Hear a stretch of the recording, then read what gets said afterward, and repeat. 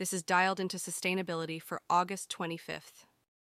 From The Guardian, farmers in England face uncertainty as delays to a post-Brexit scheme leave them without nature recovery payments. The Sustainable Farming Incentive, SFI, is replacing the EU's Common Agricultural Policy, aiming to pay farmers for looking after nature and public goods. However, the 2023 scheme rollout has been delayed, with payments not expected until 2024. Last year, only 224 farmers received SFI payments, equating to 0.44% of total funding.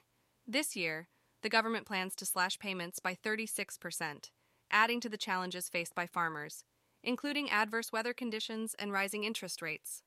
Technical problems have also caused further delays, leaving farmers unable to plan for the future. The Department for Environment, Food and Rural Affairs, DEFRA, is urged to provide clear guidance and support for farmers. From the Seattle Times, the fish carver at Young Ocean Inc. in Kent, Washington, expertly prepares 550-pound bluefin tuna for sushi restaurants throughout the Pacific Northwest.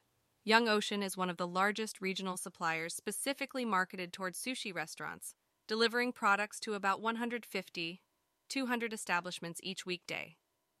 However, the sustainability of seafood, including bluefin tuna, is a growing concern in the industry.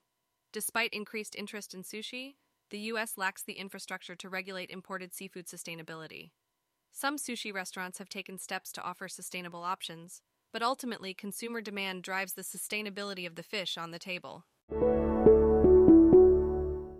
From Fortune, Boeing's Chief Sustainability Officer Chris Raymond believes sustainable aviation fuels, SAFs, will play a major role in achieving the aviation industry's goal of net zero emissions by 2050. Raymond states that around 60-70% of planes in 2050 will resemble current aircraft and can be easily transitioned to SAFs without significant re-engineering. He dismisses electric planes due to limitations on passenger volume and hydrogen-fueled planes due to incompatible infrastructure and design challenges. Raymond reassures critics that Boeing is actively exploring new technologies and collaborating with visionary engineers, while acknowledging the importance of sustainability to the new generation of talent entering the workforce. In other news, Heineken has agreed to sell its Russia business for €1.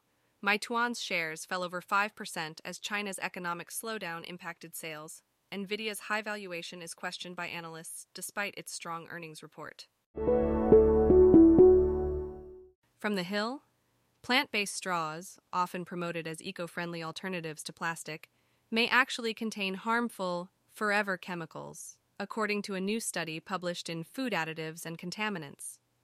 Scientists found perfluorinated and polyfluorinated substances, PFAS, in the majority of straws tested, with paper and bamboo straws being the worst offenders.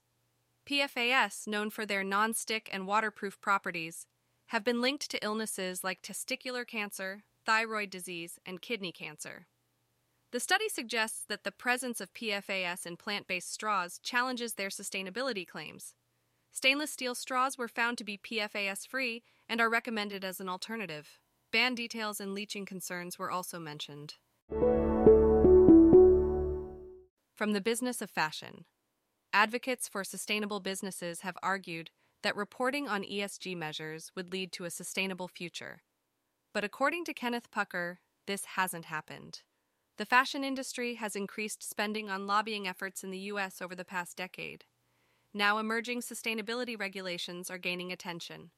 Sarah Kent, Chief Sustainability Correspondent at the Business of Fashion based in London, covers critical environmental and labor issues.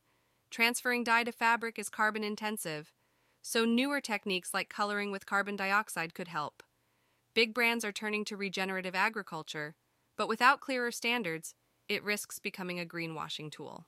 Interestingly, extreme weather in July was not mentioned on big brands' earnings calls, indicating that they still don't treat climate as an immediate business risk.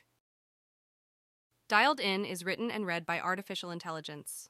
You can find out more at dialedin.today. Soon we'll have CTA to provide feedback at dialedin.today/feedback and ask for new topics at dialedin.today/topics. Those don't exist yet though.